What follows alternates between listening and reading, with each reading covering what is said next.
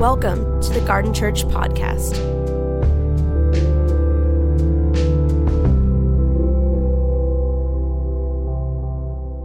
How do we grow in the power of the Holy Spirit? Acts chapter 1, Jesus says in verse 5, he says, actually another way I want to kind of frame this sermon, Pentecost Sunday, today's the day we celebrate the birth of the church.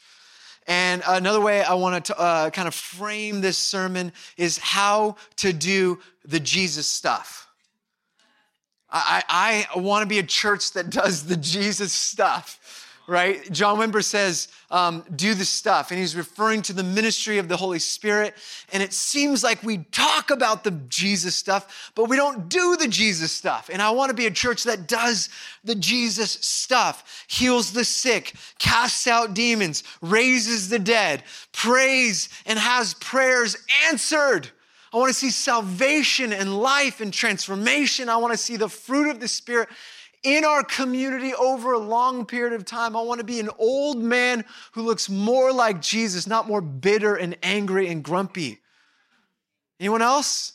Old woman, old men who become lighter with age, more joyful with age. Let's just get better as we mature in Christ. Are you with me? All right, so Acts chapter 1, verse 5, Jesus says, John baptized with water, but in a few days you will be baptized with the Holy Spirit. Remember, you will be filled, overwhelmed, saturated, dipped, thrown into the deep end of the pool in the presence of God. And then he goes on in verse 8 and he says this phrase, which is this whole series built on this. You will receive power, dunamis. It's the Greek word dunamis, where we get the word dynamite, dynamic. You'll receive power when the Holy Spirit comes on you. And you will be my witnesses in Jerusalem, Judea, and all Samaria, and to the ends of the earth. So you will receive the presence of God. You will receive the Holy Spirit. Then you will receive power as a result of the presence of God. And when you have power, it will empower you to have warm fuzzies, to just go to coffee shops and talk about the hard things in life, and maybe throw out some Jesus calling quotes or Oswald Chambers. Nothing wrong with those things. No. To be witnesses. The Greek word martyria. Martyr. It's where we get the word, not margarita. Is that what she said? Wow. You will receive power for happy hour. Let's go. I got one-liners all day. No, you will receive power to die for what you believe in, to live for what you've become aware of, to live in a way that points to the resurrected Messiah, Jesus Christ. That is what the Holy Spirit comes to do in the church. Are you with me? Now, the question I have, and I'm going to do some teaching, is how do you grow in power? I'm going to define power as the capacity or the ability to do things. Power is the ability to get things done that you wouldn't have been able to do without something. In the spiritual world, in the supernatural, in the kingdom world, you receive power. Power is defined as the ability to do the things that Jesus did. Jesus wants to give you access, resource from heaven through his presence, not through a force to wield, but his presence comes to transform you so that as you are transformed, you can become a transformation in the world. Hey, we're going to have someone come read the passage today. I forgot to do this. Can I have Jordan come up? Where's Jordan at? Jordan, you get up here, Jordan. Would you guys welcome Jordan? The text we're going to frame, this is Jordan, one of our house church pastors. She's going to read the text that we're going to frame this. This is Pentecost Sunday, and I should have had this done earlier. You can go right there. And would you guys stand for the reading of the word? This is the text we have comes from Acts chapter 2. I should probably give you a microphone. Thank you. Acts chapter 2. When the day of Pentecost came, they were all together in one place. Suddenly, a sound like the blowing of a violent wind came from heaven and filled the whole house where they were sitting. They saw what seemed to be tongues of fire that separated and came to rest on each of them. All of them were filled with the Holy Spirit and began to speak in other tongues as the Spirit enabled them. Now there were staying in Jerusalem God-fearing Jews from every nation under heaven. When they heard this sound, a crowd came together in bewilderment, because each one heard their own language being spoken. Utterly amazed, they asked, "Aren't all these who are speaking Galileans?" This is the word of the Lord. Praise be to God. You may be seated. That was supposed to happen before I started. Sorry about that. Jordan, you crushed it. You just nailed the reading of the word. I want to honor the word of God here. And this, so what happens as we talk about this particular text, this is the moment humanity, creation has been longing for. It's the day of Pentecost, the day that the Jewish community celebrates. They put it in their calendar, and they leave their homes and they travel to Jerusalem 50 days after Passover, the Greek word Pentecost, 50th, to celebrate two major festivals. The first is the first fruits of the harvest. That the people of God would come and recognize they don't own their fields. They are given those fields to steward on behalf of God. So when a harvest comes, they bring the first fruits to God and offer their first fruits back to God. So Pentecost is first a celebration of the first fruits of what has been given to them. The second thing they celebrate is what happened in Exodus chapter 19, the renewal of covenant.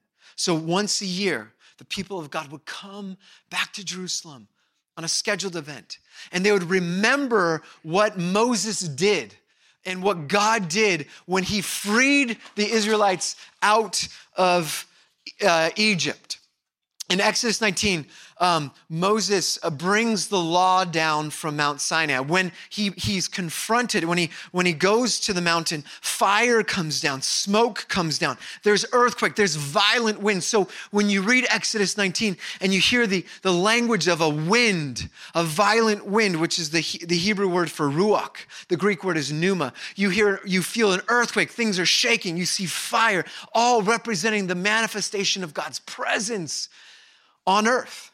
And so the people of God would remember the 10 commandments and all of the law. And the 10 commandments and the law was the thing that separated, the covenant that separated Israel from the rest of the world. And when the law came down, remember this is just a side note. Remember, Moses brings the law and he's confronted with idolatry. They're worshiping Baal. And when the law comes down, 3,000 people die. Do you remember the story in Exodus? So Pentecost is a celebration of the coming of the law and the first fruits of harvest and the people of God being identified as God's people who are set to be kingdom of priests and a holy nation. And so Pentecost, which I think is fascinating, I just want to highlight this, that the moment the Spirit comes on the church was a scheduled event. We always talk about being Spirit-filled, meaning we need to be spontaneous. I don't think that you have to be Spirit-filled and not structured. That God delights in liturgy. He can speak to us spontaneously on the stage and speak to us in all of the preparation that it took to prepare a word. He can speak to you as you go to something preparing, and in the moment, both are okay. But in the day of Pentecost, the people of God came together in one place. Sunday, they gathered together for a special moment, and God did show up. So we can't just neglect the fact that when we gather in a liturgical sense, like a Sunday gathering, there is this anticipation, this mini reminder of Pentecost every time we gather. And the Spirit comes, and this is just so fascinating. I'm just giving you some theology before I jump into the rest of this. There was a blowing of a violent wind from heaven that filled the whole house. Whenever I minister in contexts that are cautious about things of the Spirit, and I go all over the world and I'll help churches that want to become more Spirit-filled or operate in things of the Spirit, one of the common things I hear is they don't want it to get weird. It's like a playbook for cautious Christians. They read all of the lists of the gifts in 1 Corinthians 12 and 13 and 14, and the thing they focus on is order. You think about this? In your own life, so many of us have come from backgrounds of Christianity that are powerless. Meaning the fruit, like we think, well, the Spirit is this energy force that gives us salvation and then maybe whispers to us in circumstances, but doesn't want to saturate and baptize us in a way that our very being changes. Like Charles Finney, who would walk into places like factories, and people would fall down repenting because of the presence of God that was on his life. That is a fact. That is a historical account that one factory shut down during a revival because Charles Finney showed up, and people just started stopping working and repenting because the presence of God fell on them. And we don't think we have access to the same Spirit. But I go to these churches and they focus on order. But then I'm like, well, if you want the Holy Spirit, do you realize that when the Spirit came, the description of what happened is terrifying and beyond weird, right? Stranger Things. Like the idea of the cessationist John MacArthur preaching about strange fire. Yes, it is strange. When the Spirit comes, they say, well, it was kind of like a tongue on fire. Okay, well, first, before that, there was the doors were shut and there was a violent wind. Things were blowing over. The cross fell over. The communion cups were circling in the middle because we didn't have trash cans to throw them in. Coffee was spilling everywhere because of this violent wind. And then the Spirit of God came, and the way we could describe it, you had to be there, is that there was like this floating tongue. And then it dispersed and became little mini tongues and it rested on everyone's head. That's weird. But that's not the weird part. Okay, what do you mean that's not the weird part? No, it got weirder. Then these Galilean hicks with their Galilean accents started speaking in different languages. Like so many different languages. And because they were God-fearing Jews from all over that were in Jerusalem for Pentecost, people heard praises, wonders of God being spoken in their own languages. Wait, what do you mean? Like when the Spirit came, people were given the ability to speak in a different language, like Spanish and Russian and Ukrainian and Northern Irish, which is a totally different dialect, Scottish. Yes. Now, what's so fascinating about that is, and I love the theology of this. This is all for me, by the way. I'm just doing it for my sake. Genesis 6, one language is used to displace God as they build a tower to heaven and they say, we don't need God anymore. And God uses language to disperse humanity, Genesis 6, and almost as a curse for humanity's efforts to displace God. So language was used to displace God in Genesis 6. But when the Holy Spirit comes and gives a diverse languages come back into unity praising God. It's the reversal of Babel. Woo! You got Genesis 1, the wind, ruach, blowing over creation. You have Exodus 19, the coming of the law. You have how many people at the end of Acts chapter 2, after Peter gets up and proclaims the gospel, how many people are saved, by the way? There's a specific number. 3,000 people are baptized. Do you see what's going on?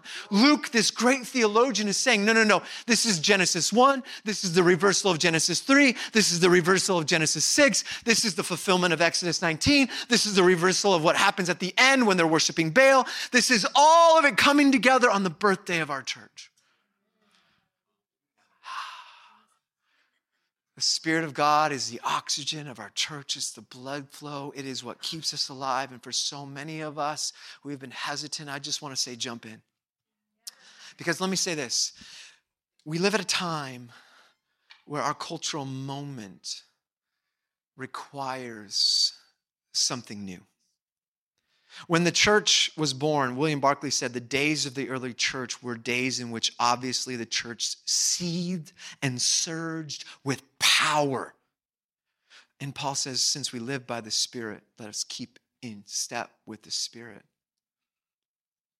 Our cultural moment, if you listen to podcasts or read books or the news, or recognize that postmodernity is taking us on this wild adventure towards a secular vision of progress of a kingdom without the king. We want progress without the presence of God in our culture, and we're seeing the fruit of this secular vision, and it's manifesting a kind of fruit of despair and anxiety and brokenness and divorce and hate and division like never before in our Western context. And I was reading recently the missiologist Leslie Newbegin, and he prophetically proclaims the state of which we are in when describing the mission field of the West. He says, what we have is a pagan society whose public life is ruled by beliefs which are false. And because it's not a pre-Christian paganism, but a paganism born out of the rejection of Christianity, it is far tougher and more resistant to the gospel than pre-Christian paganism with which foreign missionaries have been in contact during the past 200 years. Here, he's talking about Western context, without possibility of question, is the most challenging missionary frontier of our time. What he's getting at is this: our society in the West, in the United States, has turned away from a form of expression of Christianity. They have rejected a brand of Christianity that has been built on concepts and precepts rather than experiential reality. Our Western culture has dismissed Christianity because of the form of Christianity it's been presented. Mainly that it's a gospel preached and proclaimed without the demonstration of its power and transformation. We're living in a moment, think about this, and I talked about this last week in regards to Doctor Strange and Moon Knight. So if you missed that, I don't know what to tell you. But we're living at a moment where people are open to experiences of the supernatural, spiritualism, but a rejection of any absolute truth. So we want the experience of yoga and Buddhism and justice without Christ. We want the experience of being part of an awakening, a wokeism, of enlightened wisdom without any absolute truth other than feelings of experience. All that to say, you might think this is a really hard time to be the church. I disagree. I think this is our moment. Because what we have is a movement built out of power. In other words, what our culture needs is a God encounter. We need to stop trying to convince people, arguing them, like for real. We don't need to do TikTok videos trying to convince people of Jesus anymore. I mean, seriously, I've seen some of these things like, hey, can I pray for you? And then it's great. Okay, great. You're using TikTok, whatever. Like, I don't understand it. In my mind, be in relationship with people and reveal to them how you live in a way that is so countercultural and desirable, they can't help but join you in a middle school in downtown Long Beach because this is where there's life. But that requires you living empowered by the Holy Spirit. It will require everything. So your Christianity that has been propped up by podcasts and 5-minute devotions won't be enough for the world we're facing. The kind of demonic, and I say this intentionally, the kind of demonic opposition we face in the West today is what Martin Lloyd-Jones said will require a kind of deliverance and prayer that can only happen with prayer and fasting. How are we doing, church? It's Pentecost Sunday. So, brothers and sisters, we have access to heaven. We can bring heaven's culture into our own right now into bring heaven's culture into our moment. We can bring transformation where it's needed. We have VIP access. We have early admission to what's coming. We're futurists living in the present. Do you realize we're like Airbnb in 2008 in a world of Hilton hotel chains?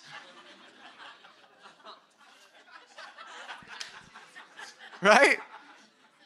Just imagine the boardroom scenario in 2008, Hilton executives in a planning strategy for their future. They're like, we're gonna take over.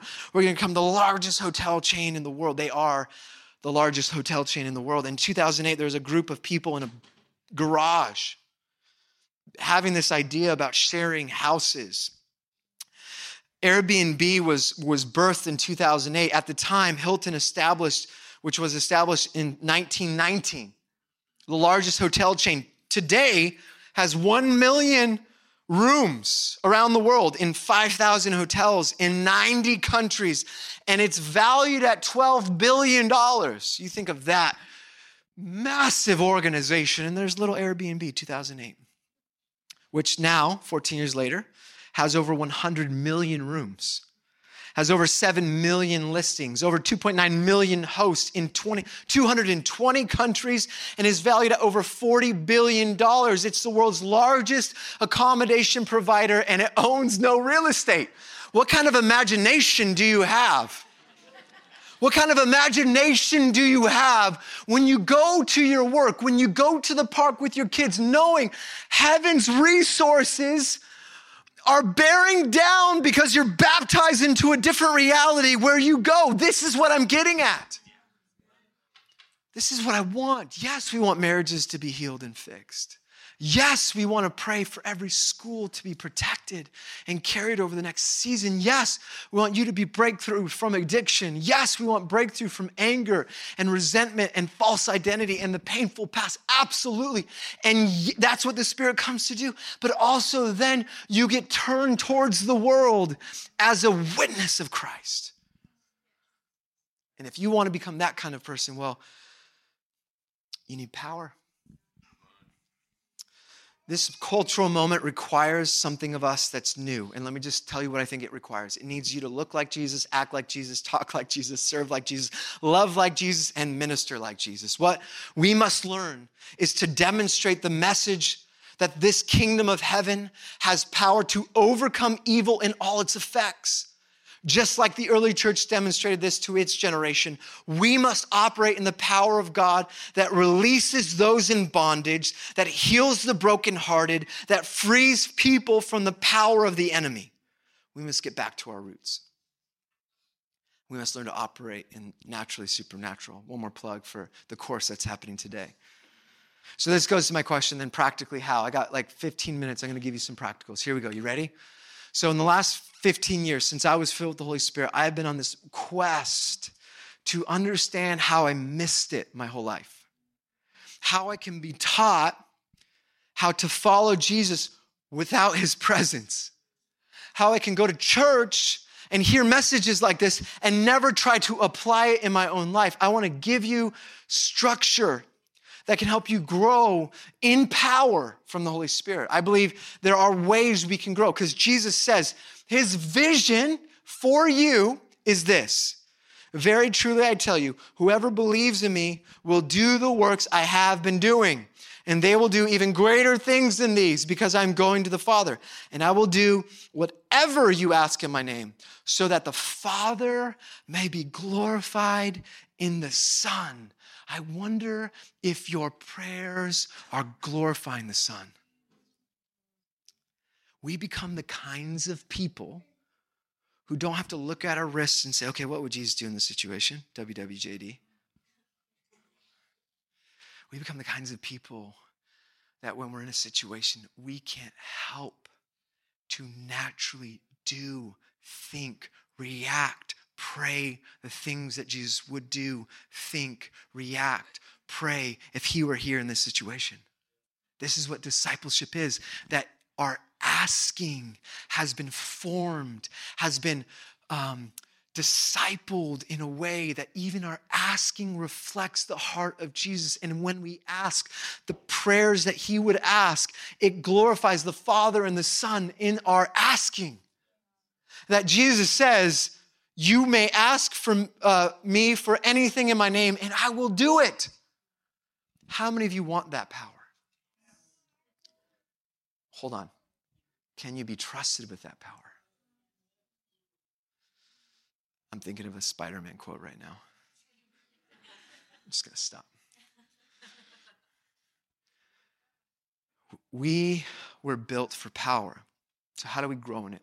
Over the years, I've looked through my life, through our church's experience, and I've asked the question, what increases the ministry of Jesus in our church? Now, here's what I want to say. I'm going to teach something, and here's a massive disclaimer, all right? So highlight everyone watching, disclaimer, disclaimer, disclaimer. God will use anyone to get his will accomplished. No matter how holy, how much work, how much discipline, how long you've been a Christian, how new you are. It doesn't matter your age. It doesn't matter. You can be a donkey and God will speak through you. Case in point. Sometimes God, and that's a pastor joke from the Old Testament.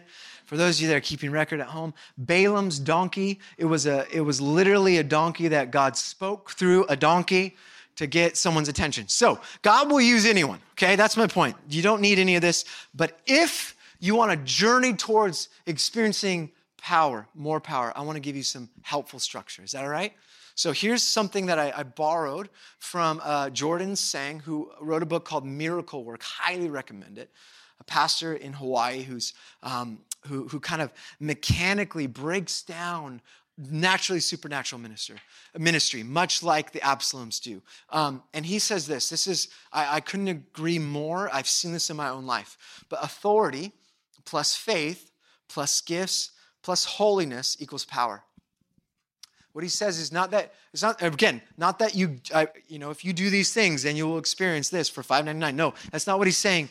But if you want to grow in the things of the Spirit, there are ways of growing in each of these things that will empower you to do the stuff. Good? So can we break this down real quick? So definition of power, the capacity or ability to direct or influence the behavior of others or the course of the events, the ability to do something by virtue or strength, skills or resources. Spiritual power or kingdom of power is the ability to do the Jesus stuff. Okay, number one is authority. If power is the ability to do the stuff, authority is the right to do the stuff. It's the capacity, it's the right to give orders or to do something. Authority is about recognizing where it comes from. Matthew chapter 10, verse 1. Jesus called his disciples to him and gave them authority to drive out impure spirits and to heal every disease and sickness. Matthew 28, all authority in heaven has been given to me. Therefore, go and make disciples. We are living in a kingdom that has authority and power and structure. Now, I know this is hard to talk about because millennials and Gen Z hate authority. We can't stand it. We think our primary task is to hold it accountable, which I understand why, because people abuse power in positions of authority. But if you don't like authority, you will never understand the dynamics of the kingdom. That we have a king.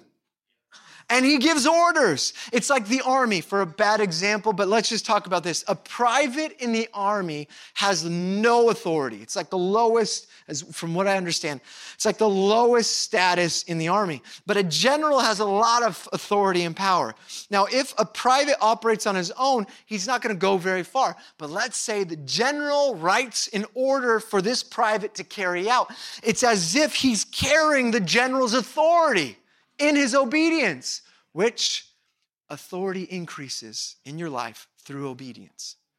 If you want to grow in authority, you have to grow in obedience. This is why we see over and over again Jesus say in John 15, he says, if you remain in me and my words remain in you, John 15:7, ask whatever you wish and it will be done for you. So in other words, if you want his kingdom to come, then let his will be done in your life.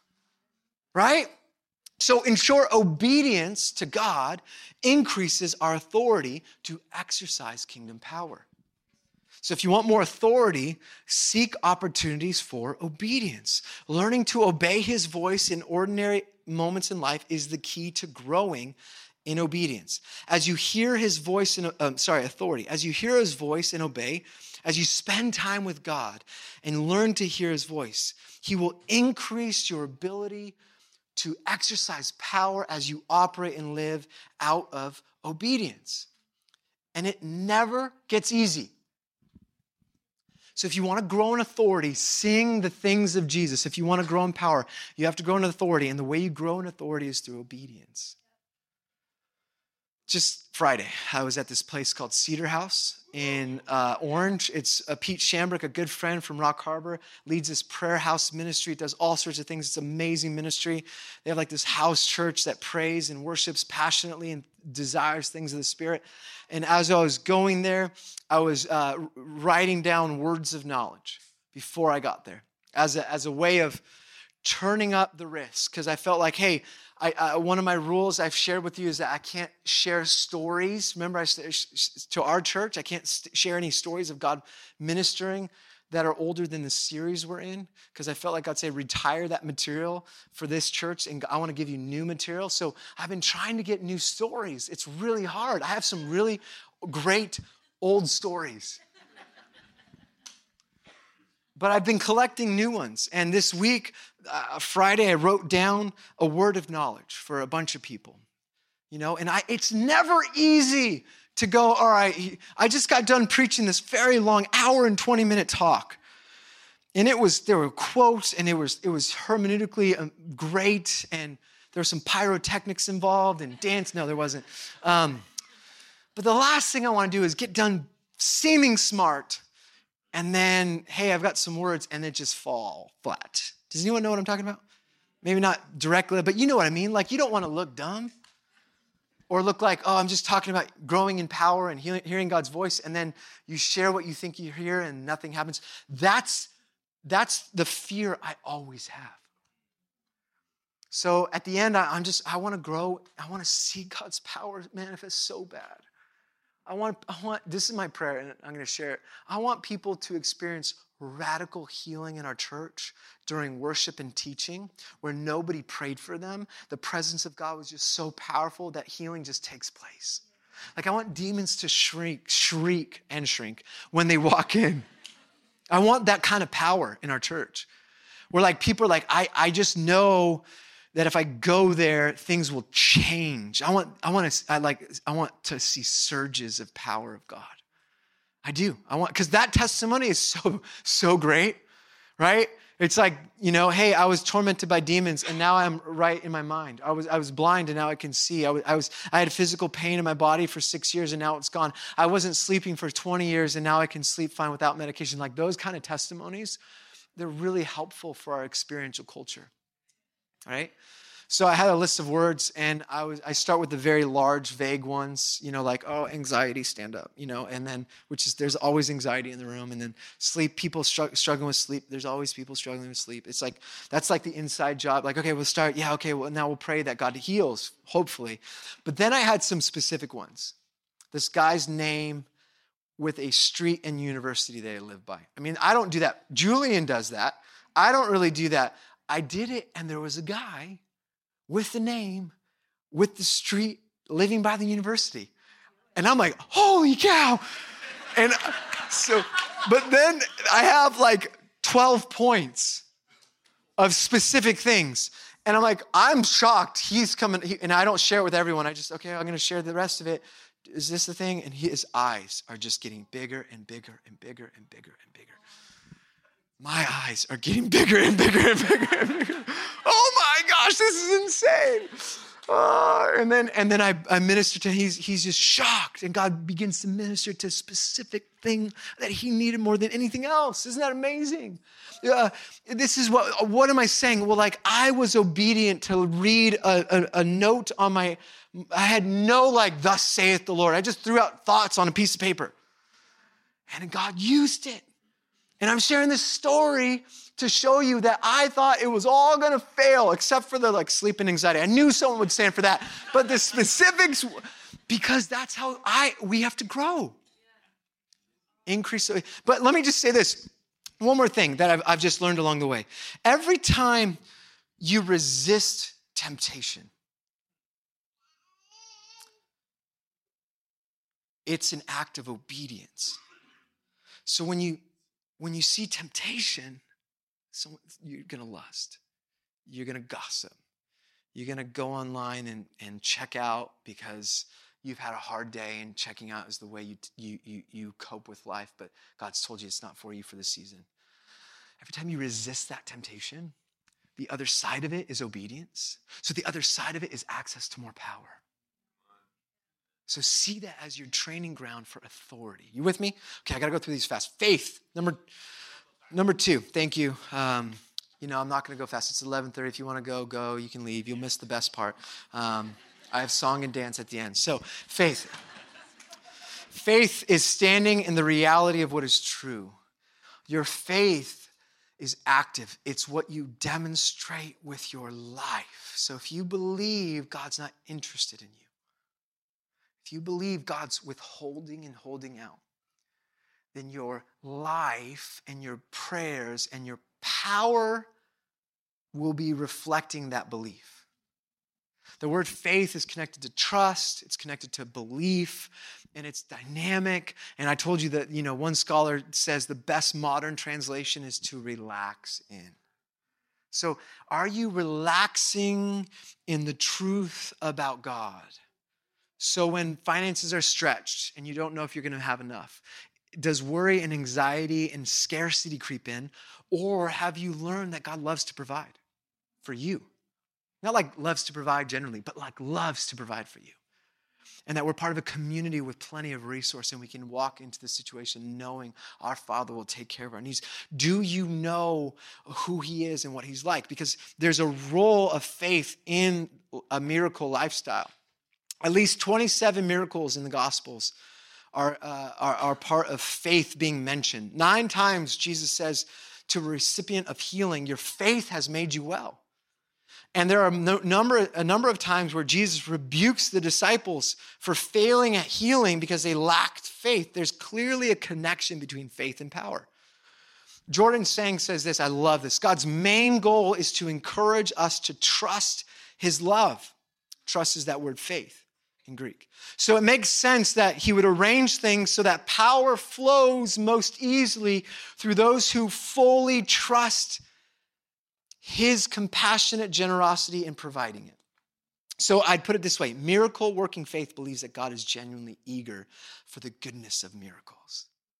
Do you believe our Heavenly Father desires and eagerly desires miracles to flow in our church? Because I do. The best way you can grow. So how do you cultivate faith? Here's some practicals. Number 1, ask for faith. Faith is given by God. We know it's a gift. You can increase your faith by God giving you the gift of faith, the ability to see Him in scenarios and situations where you wouldn't normally be able to see. Number 2 is risk. Risk. Remember, faith is spelled R-A-S-K. Risk is stepping out, getting uncomfortable. In our Christian culture, we have created a movement around comfort, security, and convenience. But discipleship culture is built around discomfort and getting uncomfortable. It's built around risk. He's like, hey, Jesus, if this is really you, tell me to come out and walk on the water. Like, where did that come from? Like you see it, you think he's a ghost, then you think it's Jesus. You're like, okay, I'm supposed to be like my rabbi, so should I be able to walk on water? Yeah. So he gets out of the boat and he's walking on water. Could you imagine that moment? All the other disciples in the boat going, oh my gosh, look at Peter. And then he looks at the waves and he's like, oh man, this shouldn't happen. And then he begins to sink. And then Jesus says, little faith one, like, if you have faith, like we are called into risk. Number 3, share testimonies. We're going to start doing this more and more on Sunday. We need to share testimonies of God moving in our church, right? Because when you share testimonies, faith increases in a community, right? And number 4, this is so important. When you hear testimonies, honor them. Celebrate them.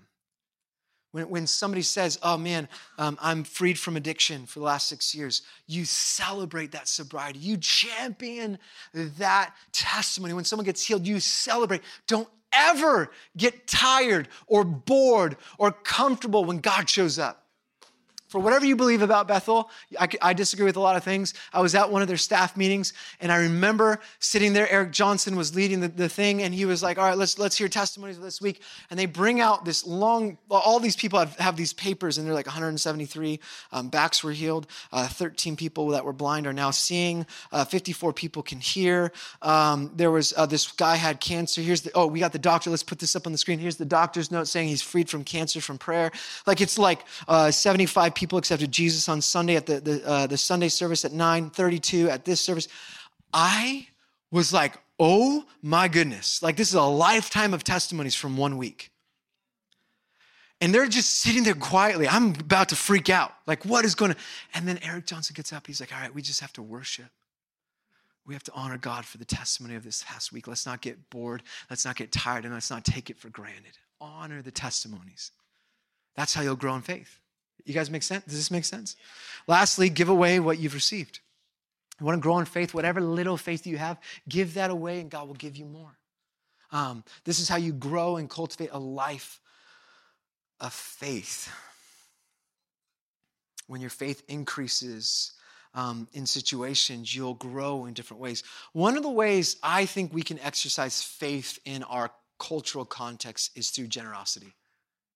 I think there's a connection between faith and giving, the easiest connection. That first the natural, then the supernatural.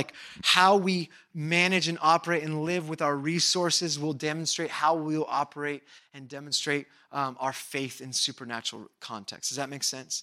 So number 2 is faith. Number 3 is gifts. I'm just gonna say this. So Paul gives us a list of gifts.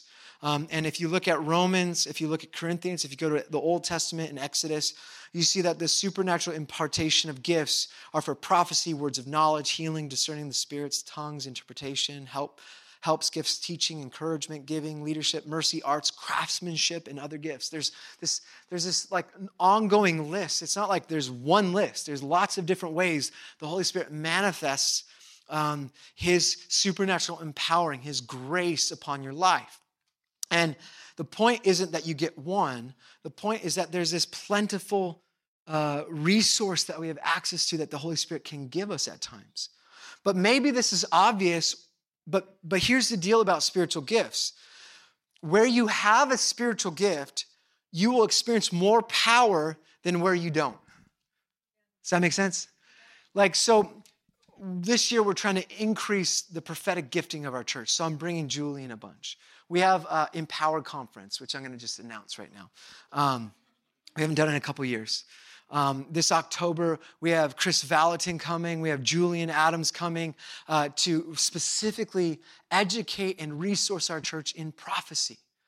And I'm starting with prophecy because I think God wants us to be a more prophetic culture. And some of us have the gift of prophecy. Some of us have gifts of healing. Some of you pray for people. I pray for people that to get healed, and 99% of the time they don't get healed. But then I have my friends pray, and it's their batting average 50%.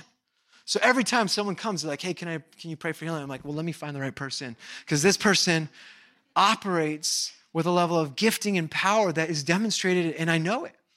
Some people are really good at words of knowledge. Some people have leadership gifts in our church, serving gifts. There are gifts of administration in our church. Praise Jesus, because without administration, we wouldn't have this large of a community. Do you know that?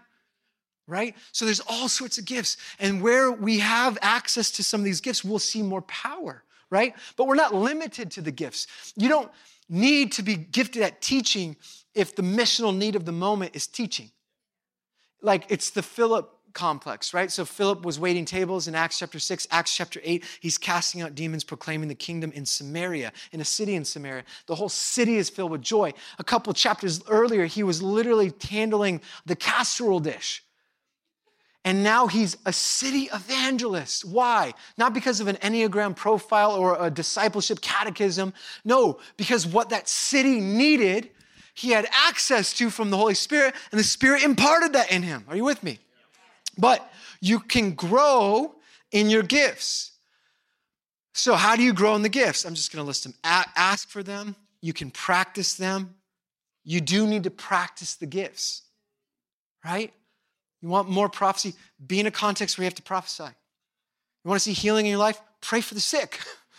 It's not going to be because you're like meditating in your room, like, oh, Lord, just give me the gift of healing. Oh, Jesus. That's not how it works. The gift of healing is not for you. It's for the sick person, right? The only gift that's for your personal edification, you ready? Tongues. The weird one that nobody wants to talk about. The one that builds you up. The one that strengthens, that equips you to pray things that you wouldn't know what to pray because the Spirit's inside of you is the one we don't want because it's weird. It's awkward. I don't know what I'm saying. It sounds like gibberish, but you do it because God has empowered it. Look, I know that's a strange one, and we have issues around that. That's one of the questions theologically people want to know. In Acts chapter 2, it was known languages. The Greek word is xenoelia. Actual languages like Spanish and Greek and different languages that were spoken. The other word for tongues that Paul refers to in Corinthians as a gift is glossolalia, unknown heavenly language that we have access to. Paul says, I pray in that tongue more than anyone. I wish all of you would, is what he says. Because he knows there's this secret sauce of intimacy. And it's not like one who has it is more spiritual than one who doesn't. That's not how it works. It's just about more. And I would just say if you want the gift of tongues for your personal edification, just keep asking. We'll never pressure, we'll never force. There's no theology of sanctification with tongues. That's not how it works. It's just like one of the other gifts, but it's for your edification. So you can practice them. You can grow by serving. Philip is an example. And you can grow through impartation. Right? 1 Timothy, Paul says, chapter 4, verse 14, he says, don't neglect your spiritual gift, which was given to you with the prophetic word or through prophecy when the body of elders laid their hands on you. It's like airdrop. I mean, I really do think there are moments where the Holy Spirit airdrops a gift. That there are gifts that we possess as individuals that oftentimes, if through relationship, by the way, not like this, okay, that guy's supernaturally empowered. Now I'm going to have what he has, like Highlander. Like, there can be only one. It's an old movie. And I used to love it as a kid. But I believe through impartation that you can receive more. So I will regularly ask. Like, I was like, Francis Chan, pray for me. I want whatever you have. Like, I'm like, what? It's mysterious, but I'm so hungry for more. Every leader I respect, I'm like, will you pray for me? Lord, just give me whatever they have. Give me faith like them. Give me faithfulness. I want to carry those things. If there is an impartation for me, I want it. Does that make sense? So you should ask for it. Go to people and be like, hey, I want what you carry. Would you pray? I don't know how it works, but I know it's biblical. The last one is holiness. We've been talking about this for a while, but the call is to be consecrated before the Lord. That there's a direct connection between consecration and the demonstration of power. Remember, holiness is to be set apart for God's special purposes. So it's to be set apart from, to be set apart for. And holiness is part of the early church. There is a connection between a lifestyle of obedience and holiness and the release of his power. But it's a moving target. So we can't get distracted or fall subject to thinking that the world's standards of fasting and consecration, it will be our standard. Yes, you should get rid of sexual immorality and impurity, of course. There's obvious things like greed and envy and gossip and sexual immorality. But when we're talking about consecration, yes, those are the obvious things for all Christians. But when God invites us into a season of consecration, being set apart for God's special purposes, there are things that we give up that are not sinful by nature. They're not bad by nature. Jesus goes into the wilderness and doesn't eat food for 40 days. Not because food's bad. Praise God, food is really good. Because he was training his appetites to be formed by heaven's agenda. Consecration is having your life and your desires and your appetites to be formed by heaven's agenda.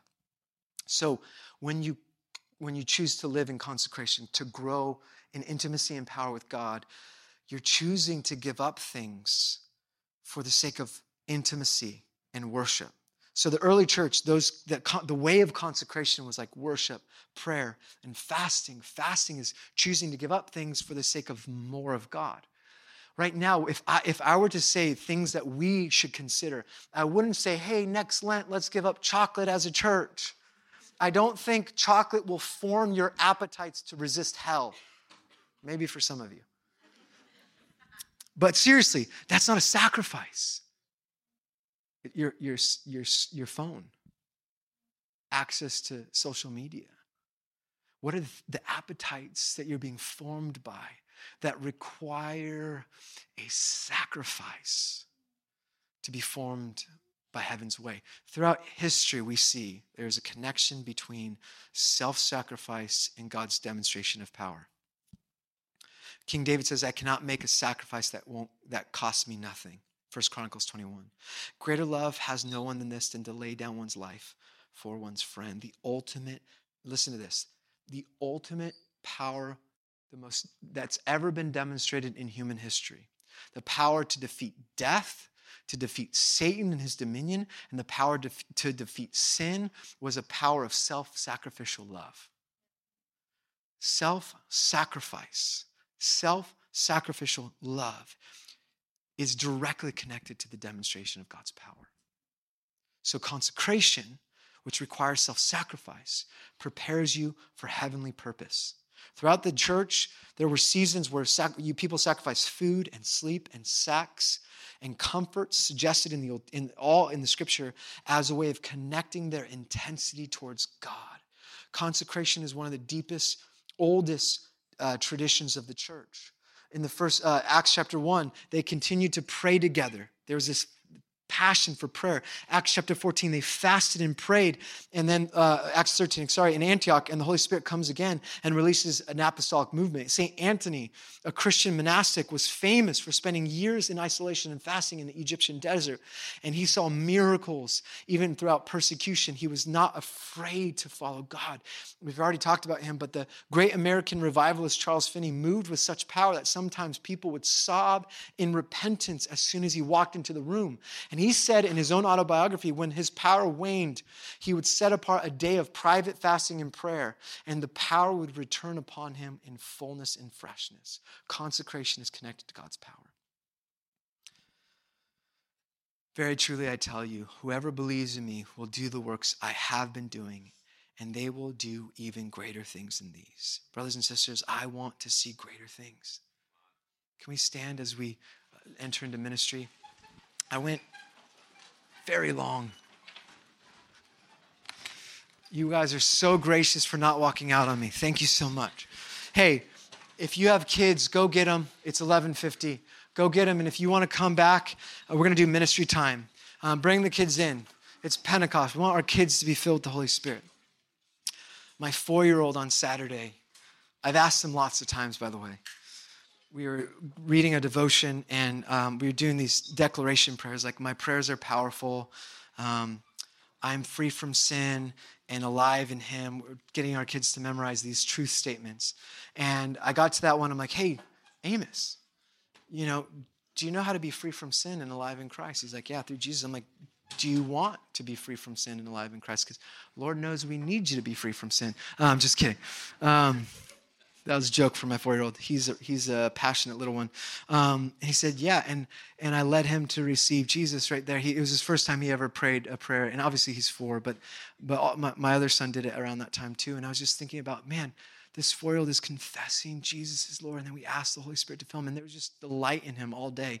And I just believe that there's this moment for us right now where, as innocent as a 4-year-old, we just can ask God for more. So would you just close your eyes and open up your hand and invite the Holy Spirit. Holy Spirit, would you pour yourself out in fresh ways?